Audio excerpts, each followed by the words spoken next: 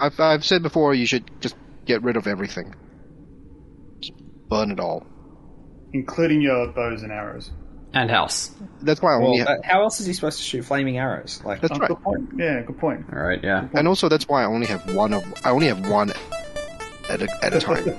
He has one bow and one arrow, and he has to like walk over to the target and pull it out, and then walk back again. Man, he's very dedicated. Not allowed to buy another one until that one is gone. Yeah. What about your board games, Ken? So it's one in.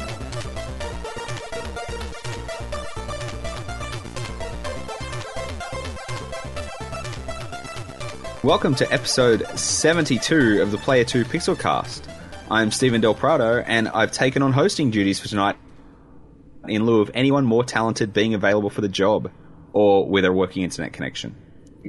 Joining me tonight is the always hydrated Tim Henderson with another cracking-looking beverage in hand. How are you, Tim? Hey, I mean, it's got koalas in the cup. It has to be at least somewhat innocent, right? Right? It doesn't even focus because I have drunken camera vision on. Much like Tim's eyes, his camera is unfocused. Next up, we have a man who has developed more than a passing resemblance to a Super Saiyan. It's Adam Rock. Hello, how you doing, guys? What is your secret, Adam? What was my what? What is your secret to your physique? Hard work, dedication, genetics, talent. I don't know, man. I just, I can't not do anything. So doing something is just in my nature. Doesn't matter what it is. That's not... I wanted some sort of quick fix. I wanted easy steps, Adam. Steroids. That makes sense. Steroids. It's like, how attached to your testicles are you? Well. Please no, he's on camera. Just wait, we've got a video camera. Oh shit, hang on.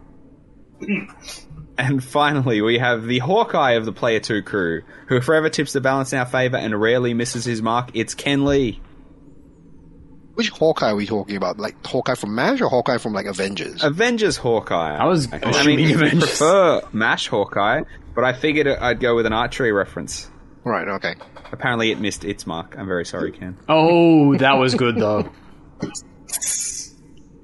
Now, tonight's main topic is our current sentiments regarding the Xbox Series X and the PlayStation 5, which have just hit 1 year in the wild and appear under the TVs of the lucky few able to secure them. With supply showing no signs of meeting demand anytime soon, how do we feel coming up to the 1 year anniversary of these systems? Has it been an exciting time to be an early adopter, or are those poor sods still clamouring to get a system not really missing that much just yet? What will we consider essential purchases for each system? And if we had to declare a superior platform right now, which one would it be? But first we're going to kick off with, as we always do, what have we been playing? Now, Tim, I hear you're a fan of detectives. I hear you're a fan of feudal Japan. I hear that this has been the ultimate combination of those two interests for you. It is great Ace Attorney Chronicles. How is that? It's a Phoenix Wright game, effectively.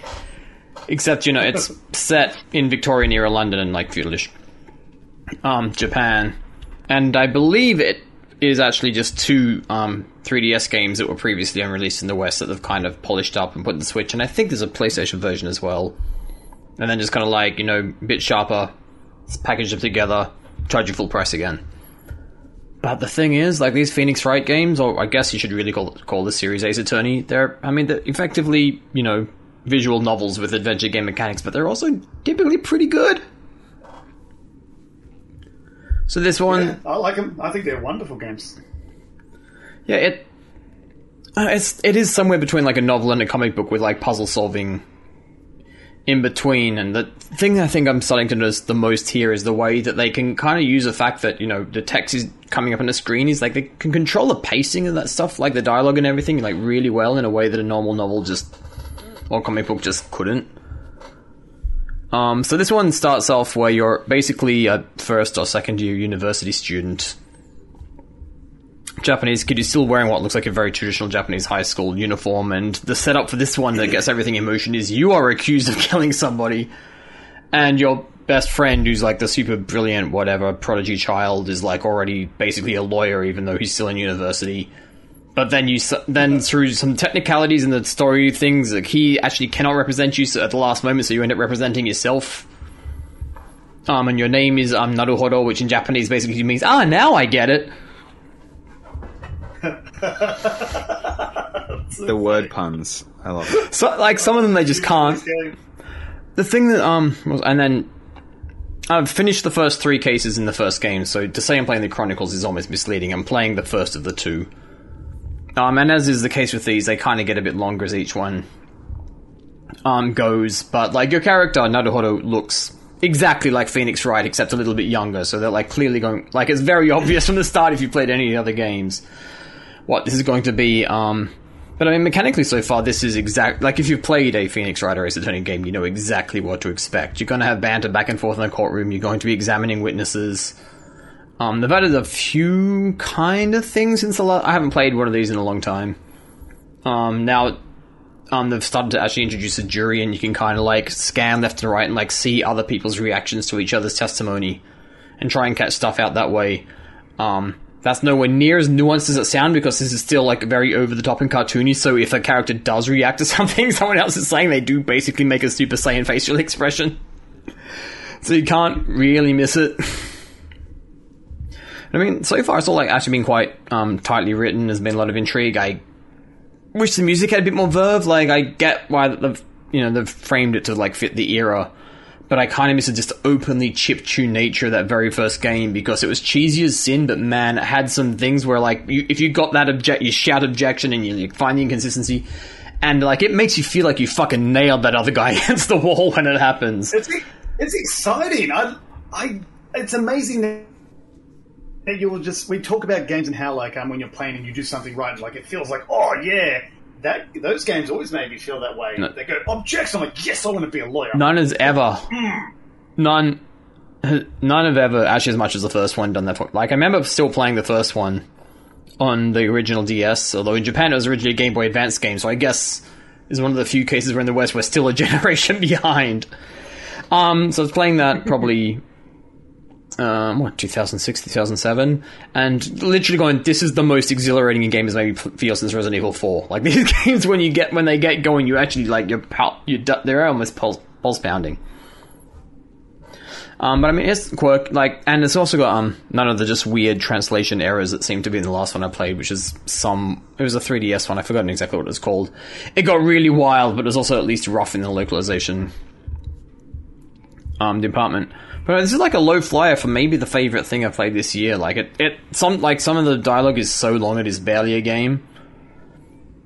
Like, say you have to approach it like it's kind of a visual novel, and they do that really well. And it's been like quite clever so far. They've done well with the change of scenery.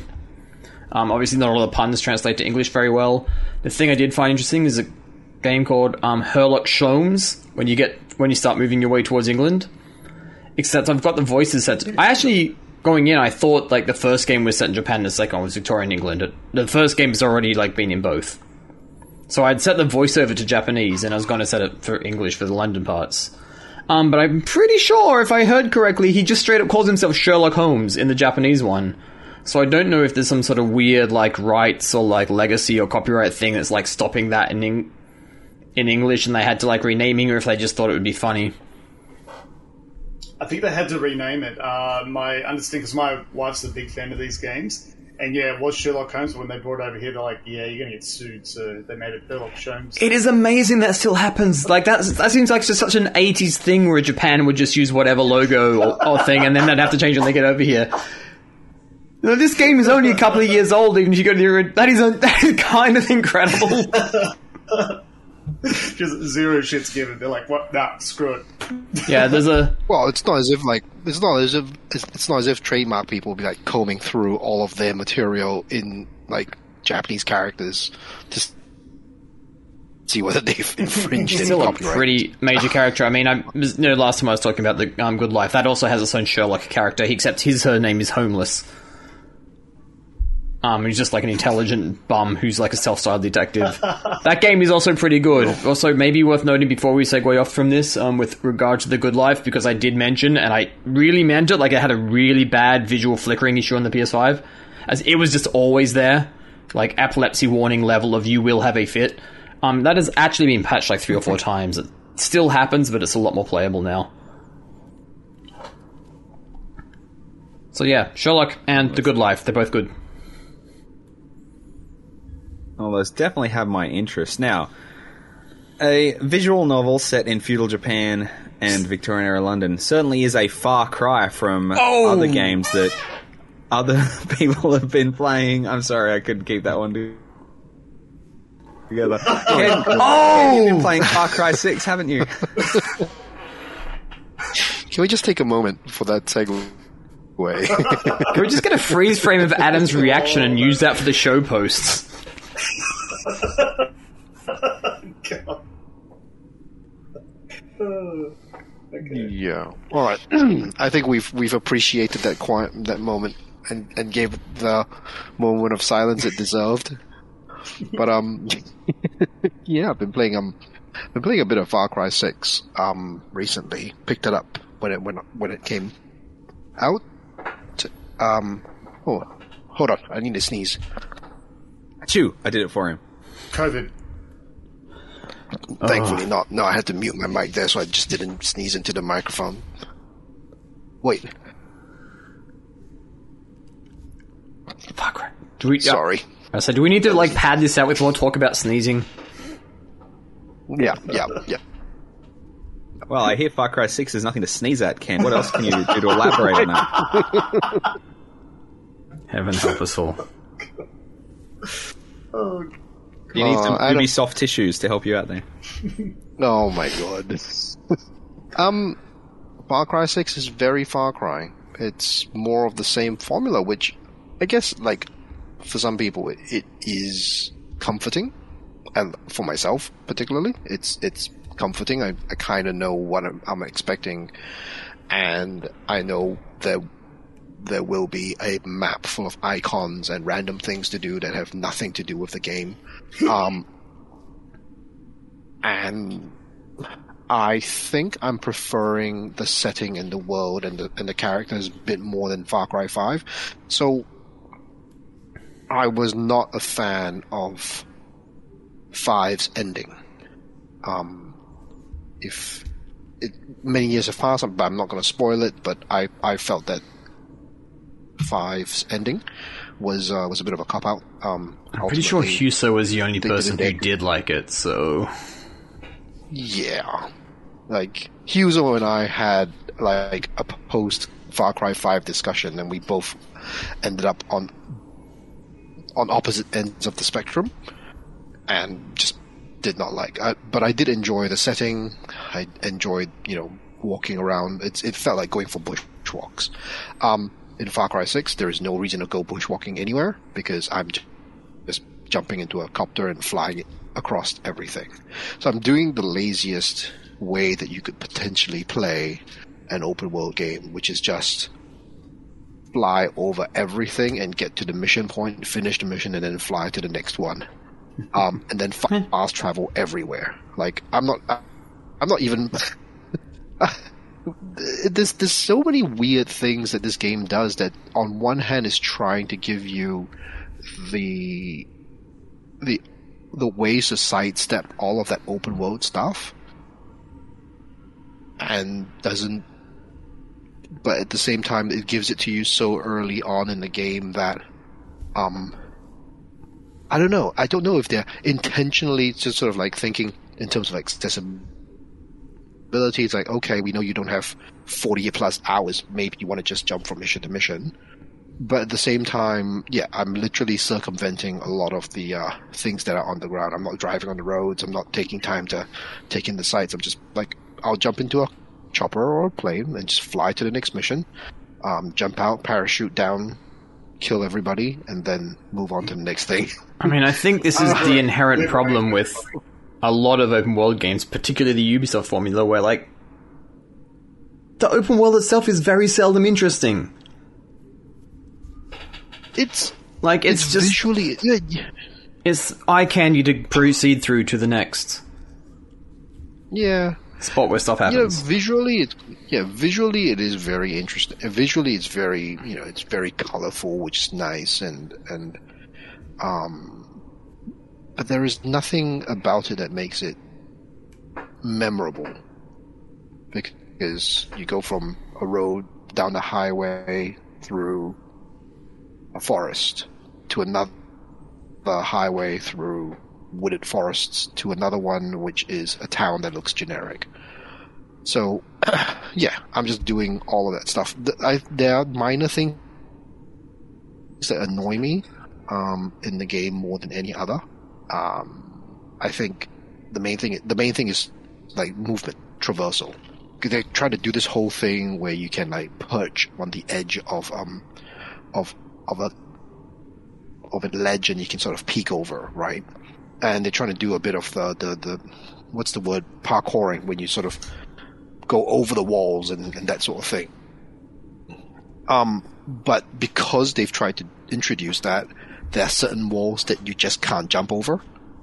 And there's just some obstacles that's impossible to jump over because it's not sort of marked as the traversable terrain. Even though they visually look like exactly the same height. I'm like, oh, golly, this is like, okay, I didn't hit the right pixel in order to kick-start the animation, in order to move above this wall or over this obstacle, and that's just annoying the shit out of me. Other than that, like minor things, it's pretty fun. The music is fantastic. The music is absolutely fantastic. Yeah.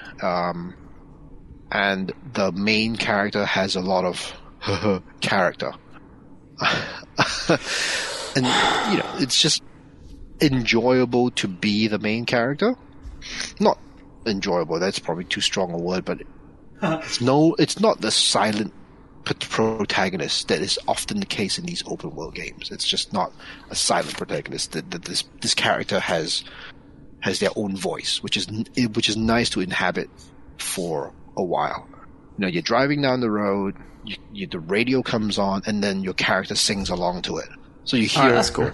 her singing together with the radio, and it's like, okay, all right. There's a little bit of, you know, there's a lot more personality to the main character, and things generally make sense of why you would do one thing, how one mission leads into another makes, you know, sense, and so generally I'm enjoying it. A lot was made about the main bad guy, the Anton Castillo, who was played by what's his name? Giancarlo Esposito? Yeah. And he's good. He's just hamming it up, like, to the maximum degree. So it's enjoyable every time his character comes on screen. It's got one of those voices. Yeah, he's got one of those voices. Like, a screen presence, just like he's there and you know he's there. Mm-hmm. So, all in all, pretty good. Pretty enjoyable. It's a Far Cry game. It's a Far Cry game. It's probably one of the better Far Cry games, I think. I was just about to ask where you'd sort of put it in the rankings of the other Far Cry games. Probably in the upper half. Like, to be fair, I haven't played a lot of Far Cry 2, which a lot of people love. Well, I think it's weird because when you say a Far Cry game, at this point I think we mean Far Cry 3 and beyond. Like, that is like a different formula a little bit to what the first two were. Was it 2 or 3 which is the one that people loved? 3 was the one with Vars, which went like crazy popular. They were loved for different reasons, but 2 is the one that has the really hardcore cult following. Yeah. Oh, 2 is the one with the malaria, right? Yep. Oh, yes. Yep, okay. A lot of malaria in 2. So it's very different from 2. I'm not familiar with 2, but of the modern Ubisoft open world style Far Cry's, this is probably in the upper half. Top 2. Top 4. Yeah. I haven't played a Far Cry in quite a long time, so it would be interesting to see how it plays to someone who maybe hasn't experienced as many of the modern ones. Like, I finished 3 and I thought that was quite good. I loved 2, hence why I bought 3. I think I played 4 for maybe an hour or so, and I was like, this just feels like more Far Cry, and I got my fill with Far Cry 3, and I haven't played any of them since. Yeah. So You It'd be could interesting to finish see Far how Cry it 4 in plays about through. an hour if you knew what you're doing, so you know. Oh, and now that's become its own thing, hasn't it? All of them have Yeah. to have the secret way to finish the game in 20 minutes or whatever. So, Really? I don't know. I didn't know that was a thing. Yeah, apparently they've been putting that into all of them. Because I guess it got so much traffic from When they did it in Far 4. Cry 4 that, you know, when the main villain tells you to wait here, and of course the video game player in you starts running around and doing random crap. But if you literally just stand there and wait for him for long enough, he comes back and the game ends. Oh. Yeah, he literally makes you dictator the second. The end. Yeah. So $80. I'm guessing there's probably a version of that in Far Cry 6. So I guess it'll remain to be seen where it sort of stands in the... Yeah, I mean, you should check out the review on player2. You should all check out the review on player2.net.au. And I think Huzo loved it, but he's always been a bit of a Far Cry fan. But I think he, in his review discussion on our YouTube channel, which you should also check out, yeah, he and I think Paul talked about it at quite some length. And you know, generally this is solid. This is a solid Far Cry game. Like, it's yeah, I'm liking it more than 5. That's for sure. I think to me it's just the time sink that Ubisoft games have become these days. That is why I don't tend to pick them up as much anymore. Well, that's why you fly from one location to another in a chopper and just don't care about all the pretty nothing in between. Or you find out how to finish it in an hour. And then you're done. Or yeah, that's right. Find a super shortcut. You know, you're back at EB Games 2 hours later to get your refund. Oh dear. Done. Nailed it. Now, Adam, you've been playing a title that I've heard a bit of buzz about on social media, but I have not come into contact with myself, so I'm interested to hear what you have to say about Inscription. Yes, it's an indie title from, what's the gentleman's name? Daniel Mullins Games. I think that's his name. It is phenomenal. So if you watch the trailer, what you'll probably think that the game is this digital card game. You've got this little character on a board. You move forward. Sometimes it splits apart. You choose where to go. And every time you take a step, there's a symbol that represents an encounter. Not every encounter is a fight where you battle with someone with your cards. Sometimes it's buffing your current cards or getting new ones. Or, you know, like a gamble, like I'll put this in and then you'll get this back, or maybe you'll get nothing, you don't know. So you look at that and you go like, this looks like, you know, a quick, simple, kind of fun game that you could probably just sit down and chill, maybe play a few rounds, and maybe there'll be a bit of a story there. You can get to the end, beat the final boss or whatever. And after a few hours, you realize, and this is where I have to really hold myself back from giving too many details, everything changes. It stops being that. There is a mystery that is continuously unfolding in front of your eyes, and there are ARG elements to it, and there's lore coming out the wall. So I finished it once, and then I had to go back and start playing through it again because I missed things. There are secrets in hidden lore that I just have not unlocked yet. And that's after about 16 hours or so. So 16 hours was my first run through, and now I'm going through the second one, just making sure that I get all these little things. And it's fun. So the battles themselves, like the card game itself, is actually really fun. And you can, if you're good at building your deck and you get a lucky enough draw, you could potentially like win on your first turn. You go, bang, I beat this, not even a boss, like I beat this character, move on to the next step. And that does happen when you've built up enough like powerful cards that you go like, oh, I'm going to buff this card a lot and then do this, and here's my strategy. Sometimes you get it, oh yeah, and you smash it out. Other times though, those RNG gods are against you. Doesn't matter how good your deck is, they've just got a better hand than you, and it's like, oh shit, this is being downhill literally from the start. But it's just how the game changes. So you basically go through these acts, and at the end of each act you'll have a big boss. They'll have a special thing that happens in that fight, like a special condition or something like that. So you'll beat them, and then you go, cool, the final boss. Oh, it was a big lead up, and there was a big hoo ha about it. And then you have all this footage that didn't seem to have anything to do with the game, and then it drops you in this other part. It's like, yeah, keep playing. And you're like, wait, what? And it's all changed. How you move around, how you encounter things has all changed. The story continues to unlock. I mean, this was actually a really hard game to review because, A, it's so good that I think everyone should play it. But if I start telling you about what makes it good, about how all the changes and what it does, and how, now you got to think this way, now you got to build these sorts of decks, and the actual gameplay has actually changed a little bit now. So now you can't be thinking this, you've got to be thinking this, because that's going to spoil it. And half the fun is not having that spoiled and just being constantly surprised as you go through the game. It was that good. So we got a review code for Player 2. Absolutely loved it. Review should go live probably by the time that you're hearing this podcast. But I went out and bought this game and gifted it to a friend.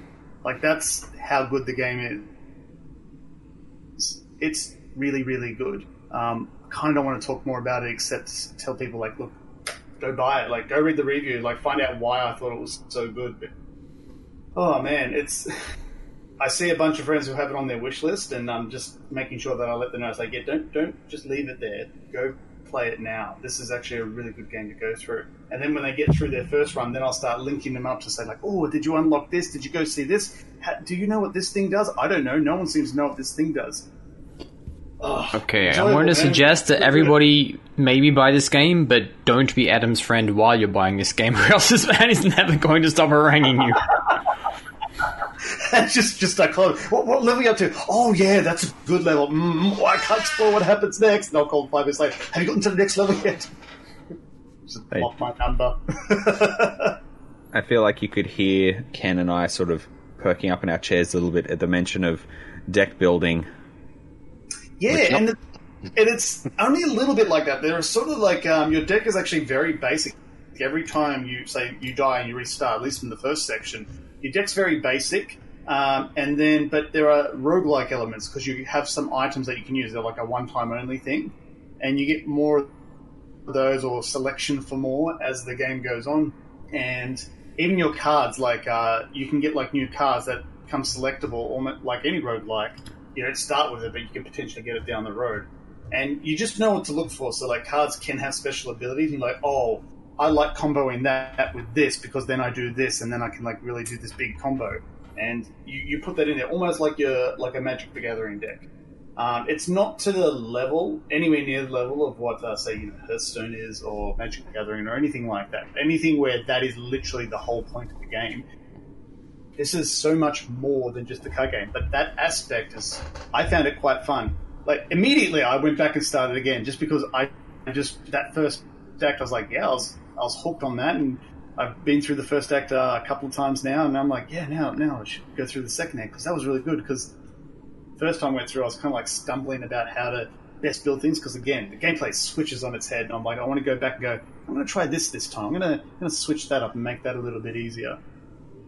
Just really fun. It's a game that could potentially get missed, but as you point out, there is buzz on the internet, and it is absolutely well-deserved. That buzz is real. What platform did you play it on? PC. Because it would be remiss of me not to ask the mandatory question for every indie PC game going forward. Is there a Switch port? Because I feel like I would love a Switch port. That's a good question. I actually don't know. I haven't looked into it. Well, you should wait and buy a Steam Deck. Yes. Sound investment just to play an indie game, sure. A very large investment. It's like a very large purchase to play Inscription, but based on Adam's description, that could be just the prescription I need. Oh my god. So just to put this in perspective, the requirement for this is an i5 760. I did not even know the numbers went that low. Well, they do now, so maybe that is good news for me with the Switch port. I think it'll eventually come out. It lends itself to anything. It's like you don't need dexterity or anything like that. You can play it with a controller, you can play it with your mouse and keyboard. It doesn't matter. Play with anything. It should run on anything. So it wouldn't surprise me if it is coming there, but I honestly haven't checked yet. Well, I will keep an eye out. Now, before we switch to our main topic, I think we're going to pause for a little break now, and we'll be back momentarily.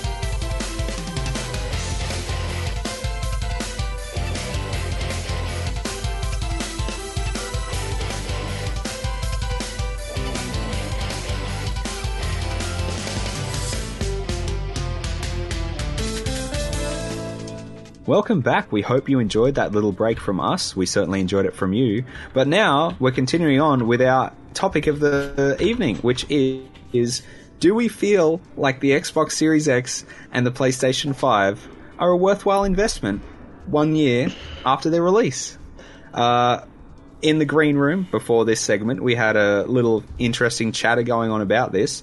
I thought we might kick it off with Tim, who managed to, by pure happenstance, get himself a PlayStation 5. Much to the chagrin, no doubt, of many of our listeners who have been struggling for nigh on a year to secure themselves a PlayStation 5 console. Tim, how are you feeling about your PlayStation 5 purchase? I will happily tell you, but first, don't think just because you got really wordy you're going to get around it. I need you to explain to me what the fuck you just meant about the break. What the It was just a bad joke. Oh, I was trying to make the listeners feel bad about themselves. I feel dirty and confused at the same time. I mean... Oh, wow. That... Yeah. I mean, I sold my PS4. I was very incredibly busy at the beginning of the year. It's like, you know what? I had told myself I was just gonna... Okay, I've got a backlog of some Steam games that are not going to tax my computer that I should maybe one day play. I've got a few indies installed on the Switch. That's going to see me through most of the year, and I just kind of sold my PS4 and I put that money in when I wanted PS5 or Series X piggy bank, and then I got a PS5 in the first half of the year. Story I've told before in the podcast, basically by accident. It was there, I had a chance. I got it, and yeah, the main reason for why I'm like, yeah, sure, I'm happy I have this is largely, one, I was able to get a black case for it so it doesn't look so ugly anymore. And two, it's backward compatible, and this is the big deal. It basically means that it's still doing the job of my PS4. Except now I can play PS5 games. But I've literally bought one PS5 game all year. Like, I'm literally using... Was that game also available on the PS4? No, it was Ratchet & Clank. Oh, fair enough. Which was a very fun, very polished, probably could only exist in that console game, but also not it was a good, solid, fun game. It was not a turn your life upside down game. But that's the sort of thing that happens in the first year of basically every generation for the last couple that we've had anyway. Like, I don't think anybody got a PS4 or an Xbox One and were like, oh my god, this game is earth-shattering. No. I think when I looked into it, based on, apart from maybe the Xbox 360 launching with Oblivion in Australia, which was amazing for me at that point in my life, I think every other console I've looked at the first 2 years and been like, I could have skipped that. Mm-hmm. That was all of the Dreamcast life. You take that back. I had a Dreamcast. Thank you very much. Those things were amazing. I said post Xbox 360. Yeah, it's. I feel like you're right. I mean, we've all seen this. I think it was the PS4 and Xbox One where I first went. As you put out, you could have waited a year and you didn't really miss anything. In my case, the only game I wanted on the Xbox One was Killer Instinct, and that was a launch title. I was like, cool, I'm sold. This is what I want. But when you said it was a year since the XX and the PS5, had been released? A year. I mean, that doesn't even seem real to me. Because there really hasn't been that many games. And is anyone really surprised that this has kind of been the case? No, I mean, not hugely. Really I mean, you've surprised. also got a pandemic on top of everything else that's probably disrupted development even further. Supply issues like that, like people can't get them still as well. Like it. That's fair. But I would say there is fair. more of a reason to upgrade. So there was a lack, say, back when the PS4 came out. There was a full year where there was no reason to replace your PS3. This time you might as well, if you can, replace your PS4 because it will still play 99% of your PS4 games, which is a significant factor. It means you can sell the other one for a decent price, which is exactly what I did. And it plays them better. And what most I really of them, yeah. actually I did, to be fair, I replayed God of War on the PS5, and holy crap, like having a locked 60 frames per second on that quality mode, that was a game changer. Yes. It's good, isn't it? But I love the snappiness of the new consoles. It was always a major gripe when they came out with the specs of the PS4 and Xbox One. They were good specs, but the interfaces just ran like dog shit. Like the PS4 was pretty good. The Xbox One was just so jittery and slow, and kind of crap. And these new ones are, schmick. I love them. They're so good. It was only the last update that the Series X actually has a 4K UI now in the base menu. Like prior to that, it was still but like going in upscaling. between things, like between a game, going to this menu. Operationally. Yeah, it's so good. I love that feel. And I know they made a big deal about this in the lead up about having to get rid of loading times. And there are a few outlets online that said like, I didn't think loading times were that much of a problem in the PS4 and Xbox One. I went, yeah, they really, really were. That was actually a real pain in the ass. Let's fix that, and they did. It's really good. Really, really good. So that's kind of what's impressed me. But again, we're just talking hardware here, you know. Like I'm sure all of us have gamed on high-end PCs at one point in our lives or something like that. So we know what quality kind of is, but you have to usually pay for it. So it's all going to come down to the games, isn't it? At the end of the day. Well, I think this is the tail end of last generation. This generation has really solidified to me that I will take 1080p with 60 frames per second any day of the week over 4K textures and 30 frames per second. And a lot of those PlayStation 4 titles have received updates to run at 60 frames per second on the PlayStation 5. Last of Us Part 2 being one that I replayed purely because of the 60 frames per second patch. Much sooner than I probably would have otherwise played that game, and it was such a nice experience to have that fluidity of movement. Also, Ghost of Tsushima, which received an update to smooth its frames out. I have started messing about with God of War in its update. You know what I'm I actually... believe that on the PS4 Pro, that thing ran at about 40 to 45 frames. Yeah, that so unlocked frame rate was it wasn't garbage. as bad. How was it? No, I'm understanding God of War. Like, I locked that thing to 30 on PS4 Pro because, like, it was an unlock. It was just a wavering, uncapped frame rate. It never hit 60 basically, and it was always like 45, 50, and it just wasn't smooth. Whereas the PS5, you get the graphics add like it was just locked.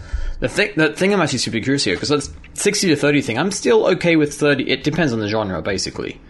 But there are plenty of games I'm happy enough to play in 30 frames per second. And I can't do this because I need a new TV, but Ratchet & Clank did receive a patch a little bit after I bought it. It wouldn't have made a difference. My TV doesn't support it. Because a lot of TVs now doing 120 frames per second, that means that 40 frames per second is now a sensible target. Because 40 divides evenly into 120. Yep. I haven't played the 120 frames per second mode. My TV does support it. I do know that I felt that Ratchet ran like dog shit on the 60 frames per second. It looked like garbage. I couldn't handle it. Like, that game specifically, when I tried, I did not care about all the visual bells and whistles. As soon as that frame rate was down to 30, it felt slow and sluggish.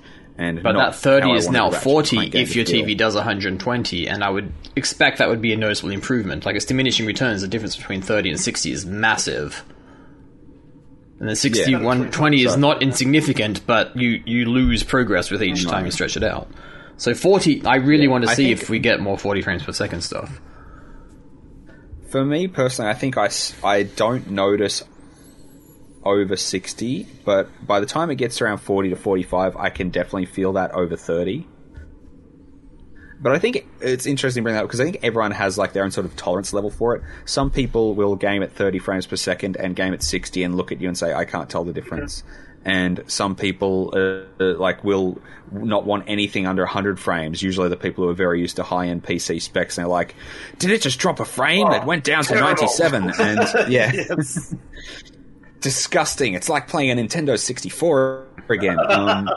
So I think it's really interesting how it sort of affects people differently. And I never thought I would be a frame rate snob. And I guess to PC Master Race, I'm not, because I'm like, wow, 60 frames. But yeah, I really feel like I am quite happy to turn off some of the visuals to get that smooth 60 frames. And obviously the PlayStation 5 and the Series X offer that, not just for newer games, but also previous gen games. So it's almost like you're getting to play a definitive version of games, which may not even have a definitive patch. It's just the performance level I would prefer them to have. And I feel that's one of the biggest things that I've enjoyed with these new consoles, because I guess, quite frankly, in terms of the games outside of that 60 frames per second, I wouldn't say there's any game that has wowed me and I'm like, oh, that is what the PlayStation 5 can do. That is what the Series X can do. Demon's Souls looks amazing and sounds fabulous and everything. But I played that game before. It's just a better looking version of that game. To be fair, like Ratchet it was... and Clank, the stuff with the rifts, definitely. Because, it wasn't until The Witcher 3, probably, that we kind of got the, oh, this is what the PS4 and Xbox One can do. And that was a year and a half after release. And then they somehow got it running on the Switch. I mean, it looks like dog's breakfast on the Switch, but they got it running on the Switch as well. I think then that probably ties into that point of, you know, it's probably not until 2 to 3 years until the system really hits its stride. I think the PlayStation 4, or actually probably the PlayStation 3 more than any system, showed that it took developers a long time to get a handle on that, and when they finally did, it ran rings around the 360 in terms of what it could achieve, but it takes up to that point. But now with the hardware being so similar to develop on between the two systems, I don't know if we're going to really see as much of a jump between the two of them. No. In terms of essential purchases, would we say that anything that is released so far is an essential purchase for either console? Yes, for a PS5, you absolutely must buy a black shell and a black controller. Or just not the white. Just get rid of all that white shit. I actually like the design. I really hate how the PS5 looks. I don't hate it. I went, yes! They got the balls to actually put something out there that looks significantly different. Like, how boring was the last generation in terms of design? It was boring. God, when I saw it, I went, wow, that's really conservative. Like, give me the wow factor. Give me that concept design that some guy in the corner came up with. Like, I think this is a He good went to a idea. $2 store and saw a toy spaceship and came back and said, I know what the PS5 is going to look like. You know what? It sounds like Adam is fully on board with the original Xbox concept, which was Silver X with a giant glowing... Just a kind of... love that. I mean, I guess it's, you know, better than what we have in the Series X, which is just a big rectangle. You know, back to the question that you were asking before, like, is there anything exclusive? And I actually had to start looking because I'm like, shit, what is exclusive? Because I was going to mention a few It's games. actually Astro. The best thing is probably Astro's Playroom. It's a thing that just comes on there. Like, the new Guilty Gear game is really good, but you can get that on the old consoles. It's fine. Gee whiz, like, I don't know, man. Like, it's hard. I was even going to say, like, not the COD that came out now, the other COD was actually kind of fun. It was kind of fun. It's not essential. And also, you can get that on the old consoles. It's just surprising that we haven't seen as many exclusives, or even, like, a couple, that I could sit down and go, oh, yeah, there you go. That's an exclusive. you should go get that. I was even going to say Hot Wheels, but I'm pretty sure you can get that on everything as well. I think I only own 3 PlayStation 5 exclusives. That's Demon's Souls, Ratchet and Clank, and Deathloop. And that's half of them, so, you know. Yeah, and Deathloop we can get on PC, so... Death Stranding really Director's Cut. But, no. That's also on. Isn't that on? I feel like PC's always been like its Ghost own. of Tsushima. No. Director's Cut. So I think it's so coming in as somebody who doesn't have either, and looking at effectively what I'm looking at is, you know, value proposition, because these machines are not cheap. No. Right now, and they are also not available. And if I wanted something now, I'd be paying scalpers on eBay. Not worth it. Yeah. I know it's not worth it, but if I wanted one immediately, like shipped to my door within the next 2 days, that's the only route I have. Like, there is no other way to get these consoles. Like, it comes on PS5s come online at EB Games, and it gets snapped up within minutes. It's ridiculous. The demand for these machines are just crazy. So the value proposition I'm looking at, it's not just the machine, but it's the experience that the machine will give me, right? So yes, it's beyond the hardware. It's about the games, but it's also the entire ecosystem that you'll be buying into, because most people, I assume, can only afford one of these machines. They're not going to buy both. And why would you? Because the overlap is so big in terms of games. Exclusives on PlayStation, you've got Ratchet and Clank, Demon's Souls, maybe the future Horizon game when it comes out eventually. Returnal, Deathloop, which is going to shop in Game Pass in like a year. That's going to be weird. Yeah. And then, you know, when you're looking at Xbox, the exclusives there are like Forza Horizon 5, which is apparently pretty good. Halo, Gears of War, that stuff. But unless you are specifically looking for those, like pretty much everything else is just overlapping on those two machines, right? So like the vast majority of the library wouldn't sway me one way or the other. So I'm like, okay, I'd have to be really convinced about one or two of those exclusives. I'm more on the Halo end rather than on the Ratchet and Clank end of my gaming tastes. So I'm already sort of leaning towards the Xbox. I've always been a bigger fan of the Xbox controller over the PlayStation. So again, sort of leaning in that direction. That DualSense is pretty good though. I haven't had a chance to actually hold a DualSense, but I'll probably change my tune, if I do. And so one of the things why I'm actually genuinely considering one of these two machines, and also specifically the Xbox Series X, is Game Pass. What a game changer that is. Oof. Like, Game Pass is just ridiculous. And like I said, it's not just specifically about the Game Pass, but it's when you buy into these machines, you're buying into the ecosystem. You have to like the way the machine feels. You have to like the way the UI feels. You have to like the layout of the buttons and the games that are there. And like I said earlier, the games are almost a non-issue unless you are looking for a specific exclusive.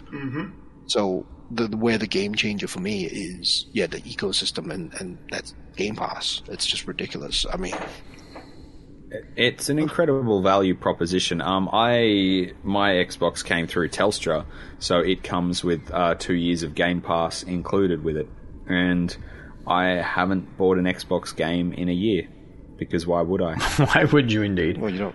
Look, and I will have Forza Horizon 5 is waiting to unlock tomorrow. Unpacking has been downloaded and it's waiting for me to play.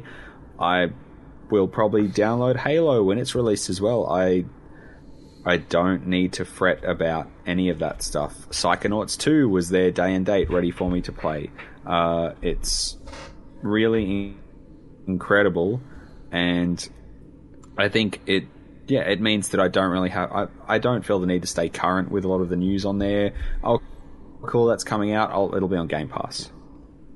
Yeah. I do like. I have been out. I've been out of out of the game for a while. Does multiplayer come free anymore on both those consoles? Because PlayStation, no. you still have to get a membership, right? No. You'll pay for that. Game Pass Gold has essentially been retired. Yeah. It's rolled into Game Pass, so when you have Game Pass, you can play online. Is my understanding. PlayStation, you still need to have a PlayStation Network subscription to play online. Mm. The And one, if you get a PS Plus subscription, Yeah, that's you what get that's a what he- monthly. Yep, that's That's I think what he that's means. basically the subscription now. So Right. it's, So there, it's all it's rolled not in like as well. multi-tiered, multi No, account. it's just the one thing that you pay. all right. there's one thing I alluded to earlier that I do kind of want to emphasize with regard to the price. So if we could, I mean, it's because this is it beyond Sony's and Microsoft's control. There's a whole scalper situation. But it really is a case this generation more than any before where the cost of the new console is offsettable by selling the old one. I had to hold on to my PS3 to play some PS3 games. There was no reason to keep my PS4. Yeah, true. No, that backwards compatibility does make that a lot easier to swallow. And like I was saying earlier, But Adam, you're a freak. I think I knocked about $300 off the price of the PlayStation 5 by trading in my old PlayStation and a couple of games I was never going to play again. I mean, all the games I sold, I'd somehow acquired over a PlayStation Plus subscription like a couple of years later, so I kind of broke even in a lot of ways. I think that it's made it easier to swallow, but I think that is part of why it even feels less new gen. There's a recent Digital Foundry video on appropriately game at the moment, Forza Horizon 5. It does look friggin' incredible. And they did make an interesting point, which is it is markedly better on Series X than it is on like a launch Xbox One. But it is still the same game. Yeah. It looks way softer and probably doesn't run as well. But it's the same game. They kind of went back to when Horizon 2 came out, and that was a 360/Xbox One game. And they had actually built two different games. And the difference between those two was night and day in a way that it wasn't between even the original launch Xbox One and the Series X.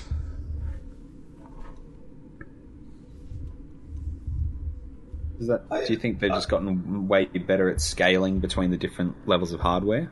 I think it's possibly that. Like, the hardware is a little more standardized across both consoles. Also, just eventually just diminishing returns of like processing. At some point, what you're doing to make these games prettier is just adding more and more layers of stuff.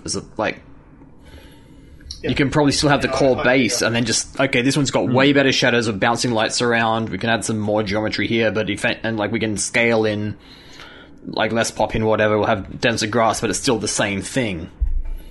Whereas that wasn't possible a generation ago. Totally spot on.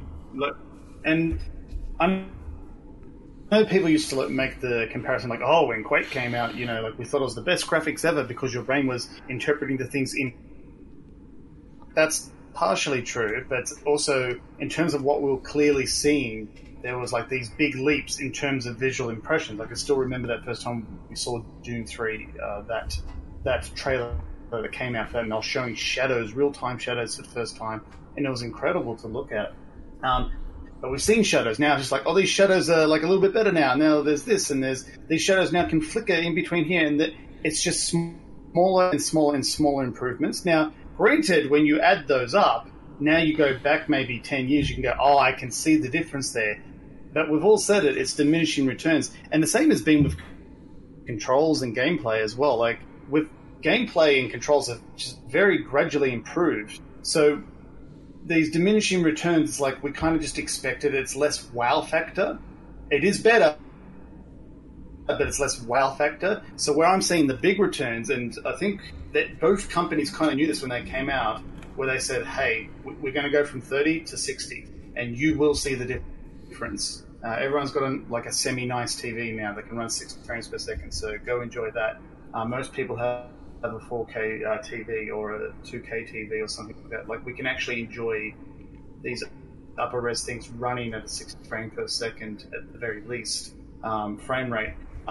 Obviously, I can tell the difference, but I've been gaming on PC for a while. I like to game as close to 144 frames per second as possible, but I I remember 30 frames per second being a bit of a misstep in that generation. So to see that go from 30 to 60, I kind of feel that with the loading times and the snappiness of the consoles, that's where I'm seeing the big improve. Same thing. That's why the backwards compatibility is like, yeah, you can play your old games on here. By the way, we've improved them. They can run faster now. Yeah. That's always been a big sell for me. I thought that's a really good idea. And ironically, doesn't it feel like we're just kind of moving towards what PCs have been for a long time now? It's just like, here's better hardware. It runs it better. I think it does. And like you said, the SSDs, I think, for PC players, it's no surprise the improvement that they have brought. But obviously for console players, it is night and day in terms of loading times and just how quickly the interface can move through things. Absolutely. If we could go back and talk ourselves out of buying one of these, would we feel inclined to do so? Would you be desperately distraught if you did not have your next gen consoles right now? I mean, I'm in this weird situation where without them. I still wouldn't have my PS4 because I would have sold that, and I think I would have eventually rinsed everything on my Switch and wanted to sit in the sofa instead of a PC chair.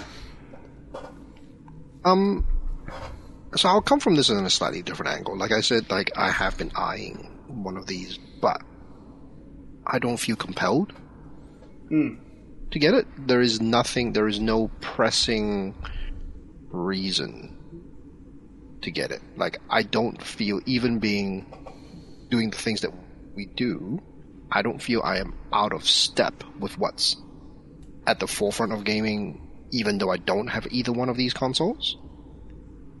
Like I feel like I'm already part. I see the conversations, I see the videos. Like I'm already part of. Like there is no compelling reason other than if I wanted to play a very specific thing myself right now. There is no push factor here that would make me want to go out and get one right now. Let's say it magically became available in stores and easily picked up. Like there is no push factor here. There's very little push factor. Other than I've got lots of downtime, and I've got money burning a hole in my pocket or something. Like there is very little push factor in my mind for me in the position that I am to actually want to get one. Okay. It is a certain degree of FOMO and availability. I agree with you on that one. Yeah. Both of my consoles that I got were purely opportunistic. People just had like a pre-order and said like, sure, yeah. I was going to get one anyway, so I might as well get one now. But I wasn't rushing out to get one because, like you, I knew there wasn't like all this influx of new games. Are like, oh, I got to play that. Would it be nice if I had it so that when that game comes out, like I had the opportunity to either review it or play it or just enjoy it or enjoy the backwards compatibility of them? Yes. And that's why I wouldn't talk myself out of buying them. But at the same time, the FOMO never really got me. It was more opportunistic. Literally, people had extra pre-orders and they said, hey, I got both of these. Do you want this one? I went, sure. That's kind of how it worked out. I would honestly say that again, because and I only have a PS5. Like by all accounts, the Series X backward compatibility is like a whole other level. Like I would just say, like if it is available and like you've got the other one sitting around, you can sell it or give it to like a relative or whatever. It is probably like even if there's nothing amazing in terms of just a logical fit and a slide in, it's less exciting, but it does make sense. It's like, you know what, you can play all these games and now they're going to hold the frame rate better and also it'll be in 4K. And you're going to get something for your old Xbox One and there's no reason to have it, so you may as well give it to the younger siblings or trade it in or see if you can flog it on eBay or whatever, and like that is going to eat into the cost. I think the weird cost thing for me is, and I don't know if it's just me being more aware of this stuff now, but it feels like more than ever these consoles, to get the most out of them, relies on the other shit that you own. It feels more than ever like really having a shit hot TV, or like having a soundbar with like proper Atmos firing drivers and like actual satellite surrounds seems more important than ever. Like to actually make that difference, and that's a big ass commitment. I think the closest parallel would be the jump to, hey, you didn't know until you knew. The minute you saw that stuff running in 720 or 1080 even, it was a world of difference compared to trying to run it on an older TV. And I think it's just that next level of that with the jump to 4K. Like, it does take a long time for a lot of people to catch up. Yeah, I mean, speaking about that, the moment I switched from the RGB cables to the HD cable on the old 360, I'm like, oh. Yeah, this is what it's supposed to look like. I can read the text. What was that zombie game? Yeah, Dead Rising was notorious for it. Yeah, they said unless you're running this at 720. Like, it was unplayable on an SD TV because you couldn't read anything on it. I mean, it's not just 4K, it's also like the various types of HDR. You've got all these multiple frame rate things now, and like I said, my TV cannot do it, but I am super curious about the idea that 40 frames per second may make sense. Because you could budget for more visuals and still have a smoother than 30 experience, which would work, I think, quite well for a lot of genres. I mean, you are right on some level about, you know, the commitment, not just about to the machine, but to the environment, the physical environment. Because my TV is about 12 years old now. It did 1080i when I bought it, not even 1080p.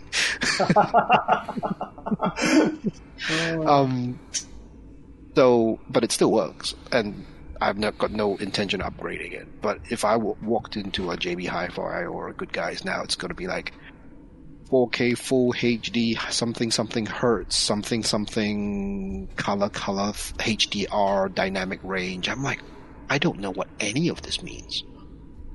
When you eventually do upgrade, Ken, though, your eyes are going to melt out of your skull. Yeah, I know. Because it's been so long that all these upgrades are no longer going to be incidental. Like, it's going to be this huge, meaningful leap. Yeah. Good. Do we think there are any essential games then? So on the Xbox Series X, do we have anything? I think Forza Horizon 5 is about to become one, but outside of that, I'm struggling to think of anything that I would deem an essential Xbox Series X purchase. I think if you've been an Xbox fan, what's the word for it? An Xbot. Xbot. It's still a funny word. Xbot, then Halo is absolutely up there. Like I don't. I'm not sure about I'm about open world Halo. I don't know if that's a necessary thing. I don't know. I think I am on board with open world Halo. I am on board with that. Just shoot it directly into my veins. The game always lent itself to open world.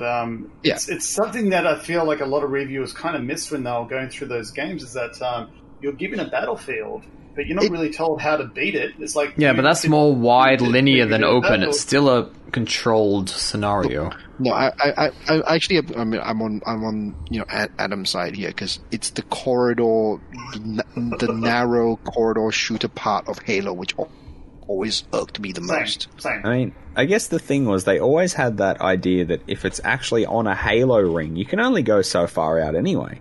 So, yeah, but depending on how it's a very thin island they approach it, then it's always going to be. Yeah. But Halo, I am on board. I've read the books. I've said it before. I've read the books.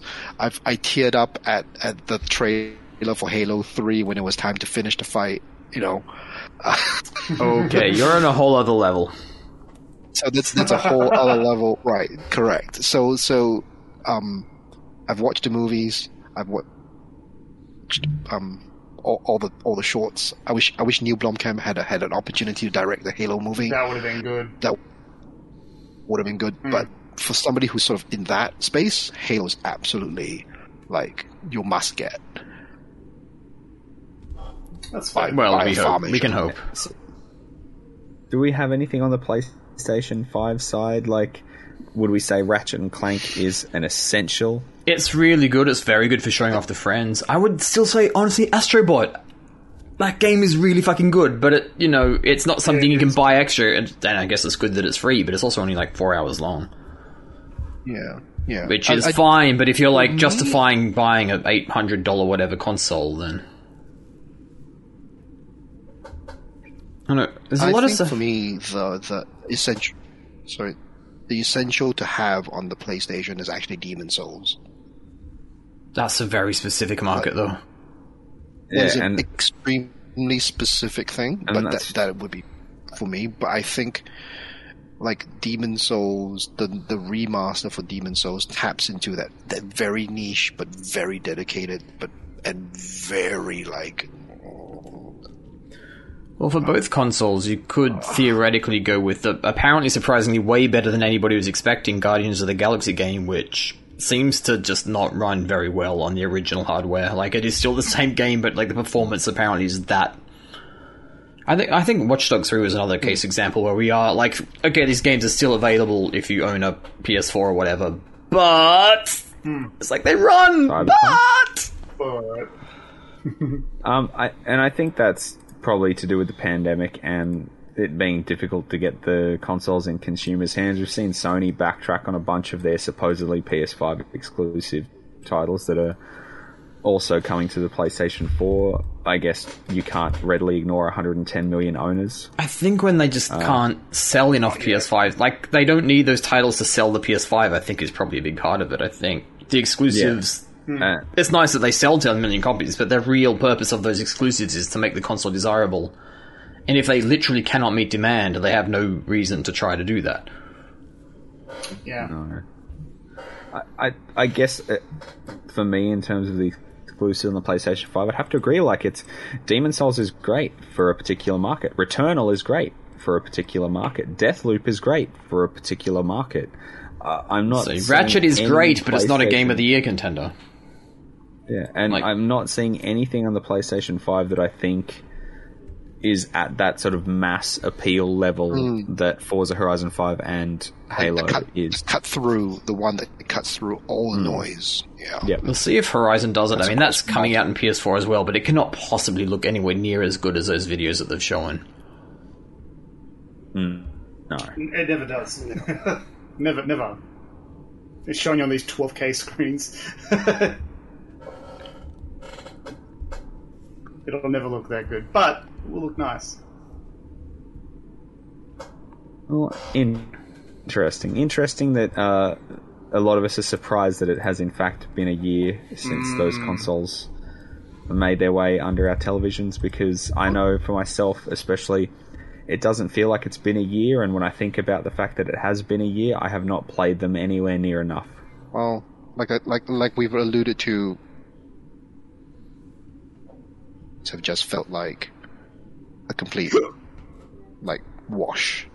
Well, mine's just replaced my PS4, which is fine, but it's...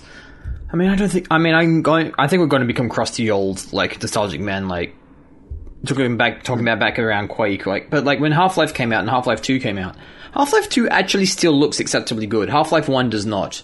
Like, there was that period there where we were getting, like, meaningful, like, crazy meaningful jumps in fidelity, like, all the time. You'd, like, open a magazine a year later and be like, holy shit!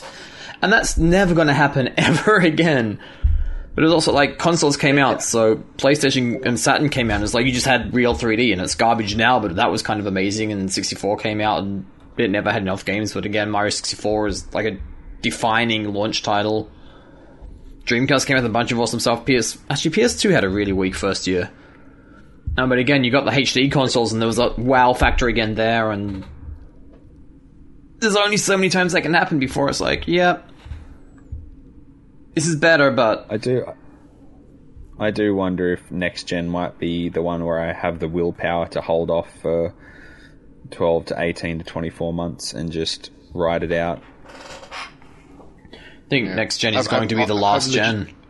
Do you think Microsoft's even going to have a next gen, or the series is called Series for that reason? I guess our internet... And there'll be a beefed up Series X and then a beefed up Series X after that, and they'll just eventually phase them out. Well, we're probably, 2 years away from the mid-gen refresh at this point anyway, so I do wonder if people who have been struggling to get one, it's not just a case of, well, I'll just hold out till they release the slightly better one.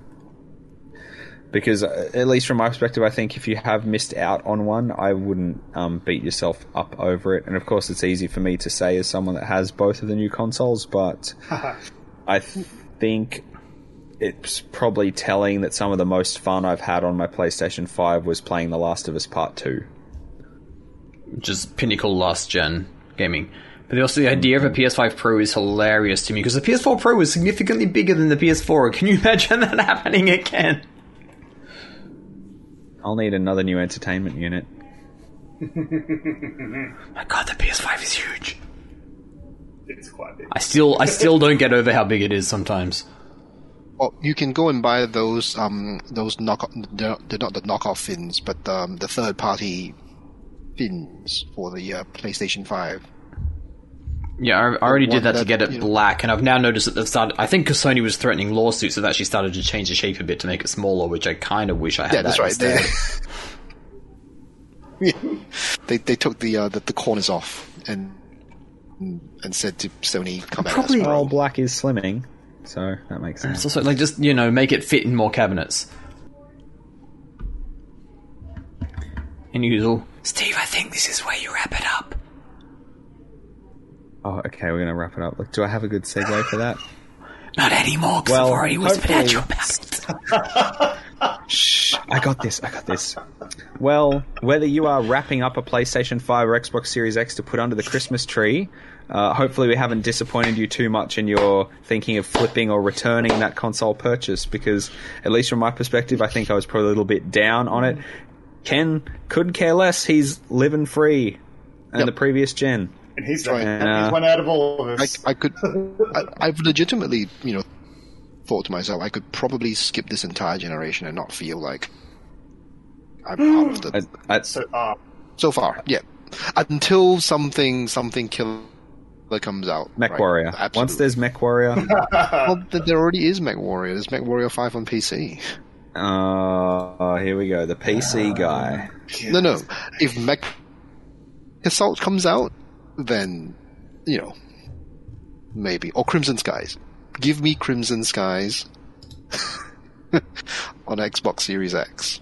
That will do. I am on board. That's about all we've got time for.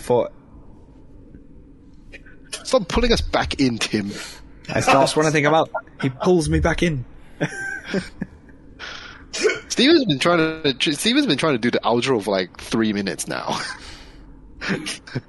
I'll put my hand over my mouth. There we go. We can cut this, right? We can cut it out. Can, but won't. We'll sort it out in post. Well, thank you very much for joining us for episode 72 of the Player 2 PixelCast. Everyone out there, my name is Stephen Del Prado. You can often or sometimes irregularly find me on player2.net.au. My latest review has been for the Samsung Galaxy Z Fold 3 5G, which is a great piece of hardware, but also very pricey, so go and read that. Tim, where can people locate you?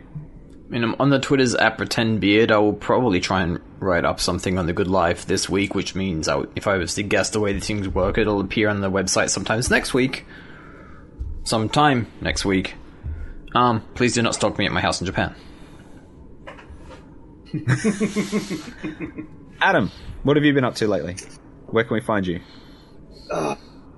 Where you can find me on Twitter. That's Garfield, GharPhield.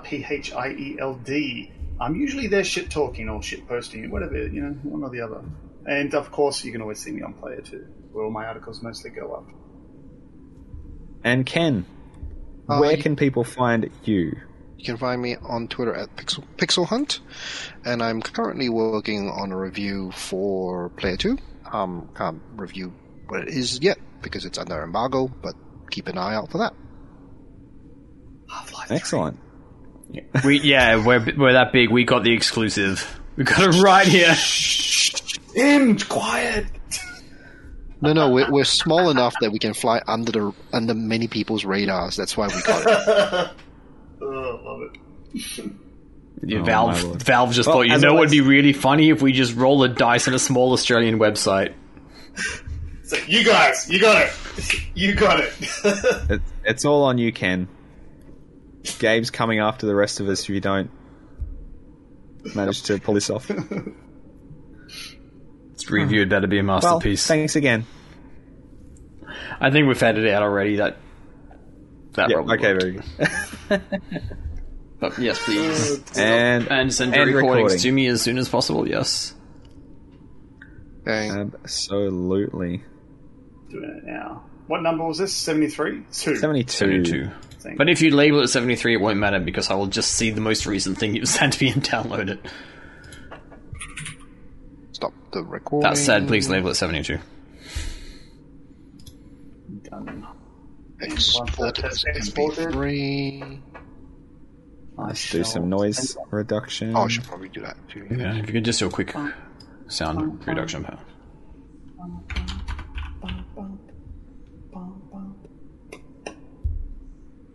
Alright, you lovely peoples. I'm gonna send this off and then Have a go to nightcap. bed. Sounds like a plan. Alright. I'll be, does sound like a plan. definitely be having a drink in a few days. I had such a I think it was about a week and a half ago. I went over to a friend's house. Such an enabler, and I've been hungover in the first time in I don't know how long, how many years. I was like, wow, I don't want to drink forever. So it's I been feel like it wouldn't. It doesn't take me long to get to that state these days either. Like the hangovers are way more intense. It's awful. It was. So I just tend not to. You know what it was? It was. It's my fault, but it was this perfect concoction of being social, being an extrovert, drinking, and then talking, and then it just. So you're in a pub, basically, is what you're describing. I was at a friend's house. It's worse. Like, there's no music interrupting.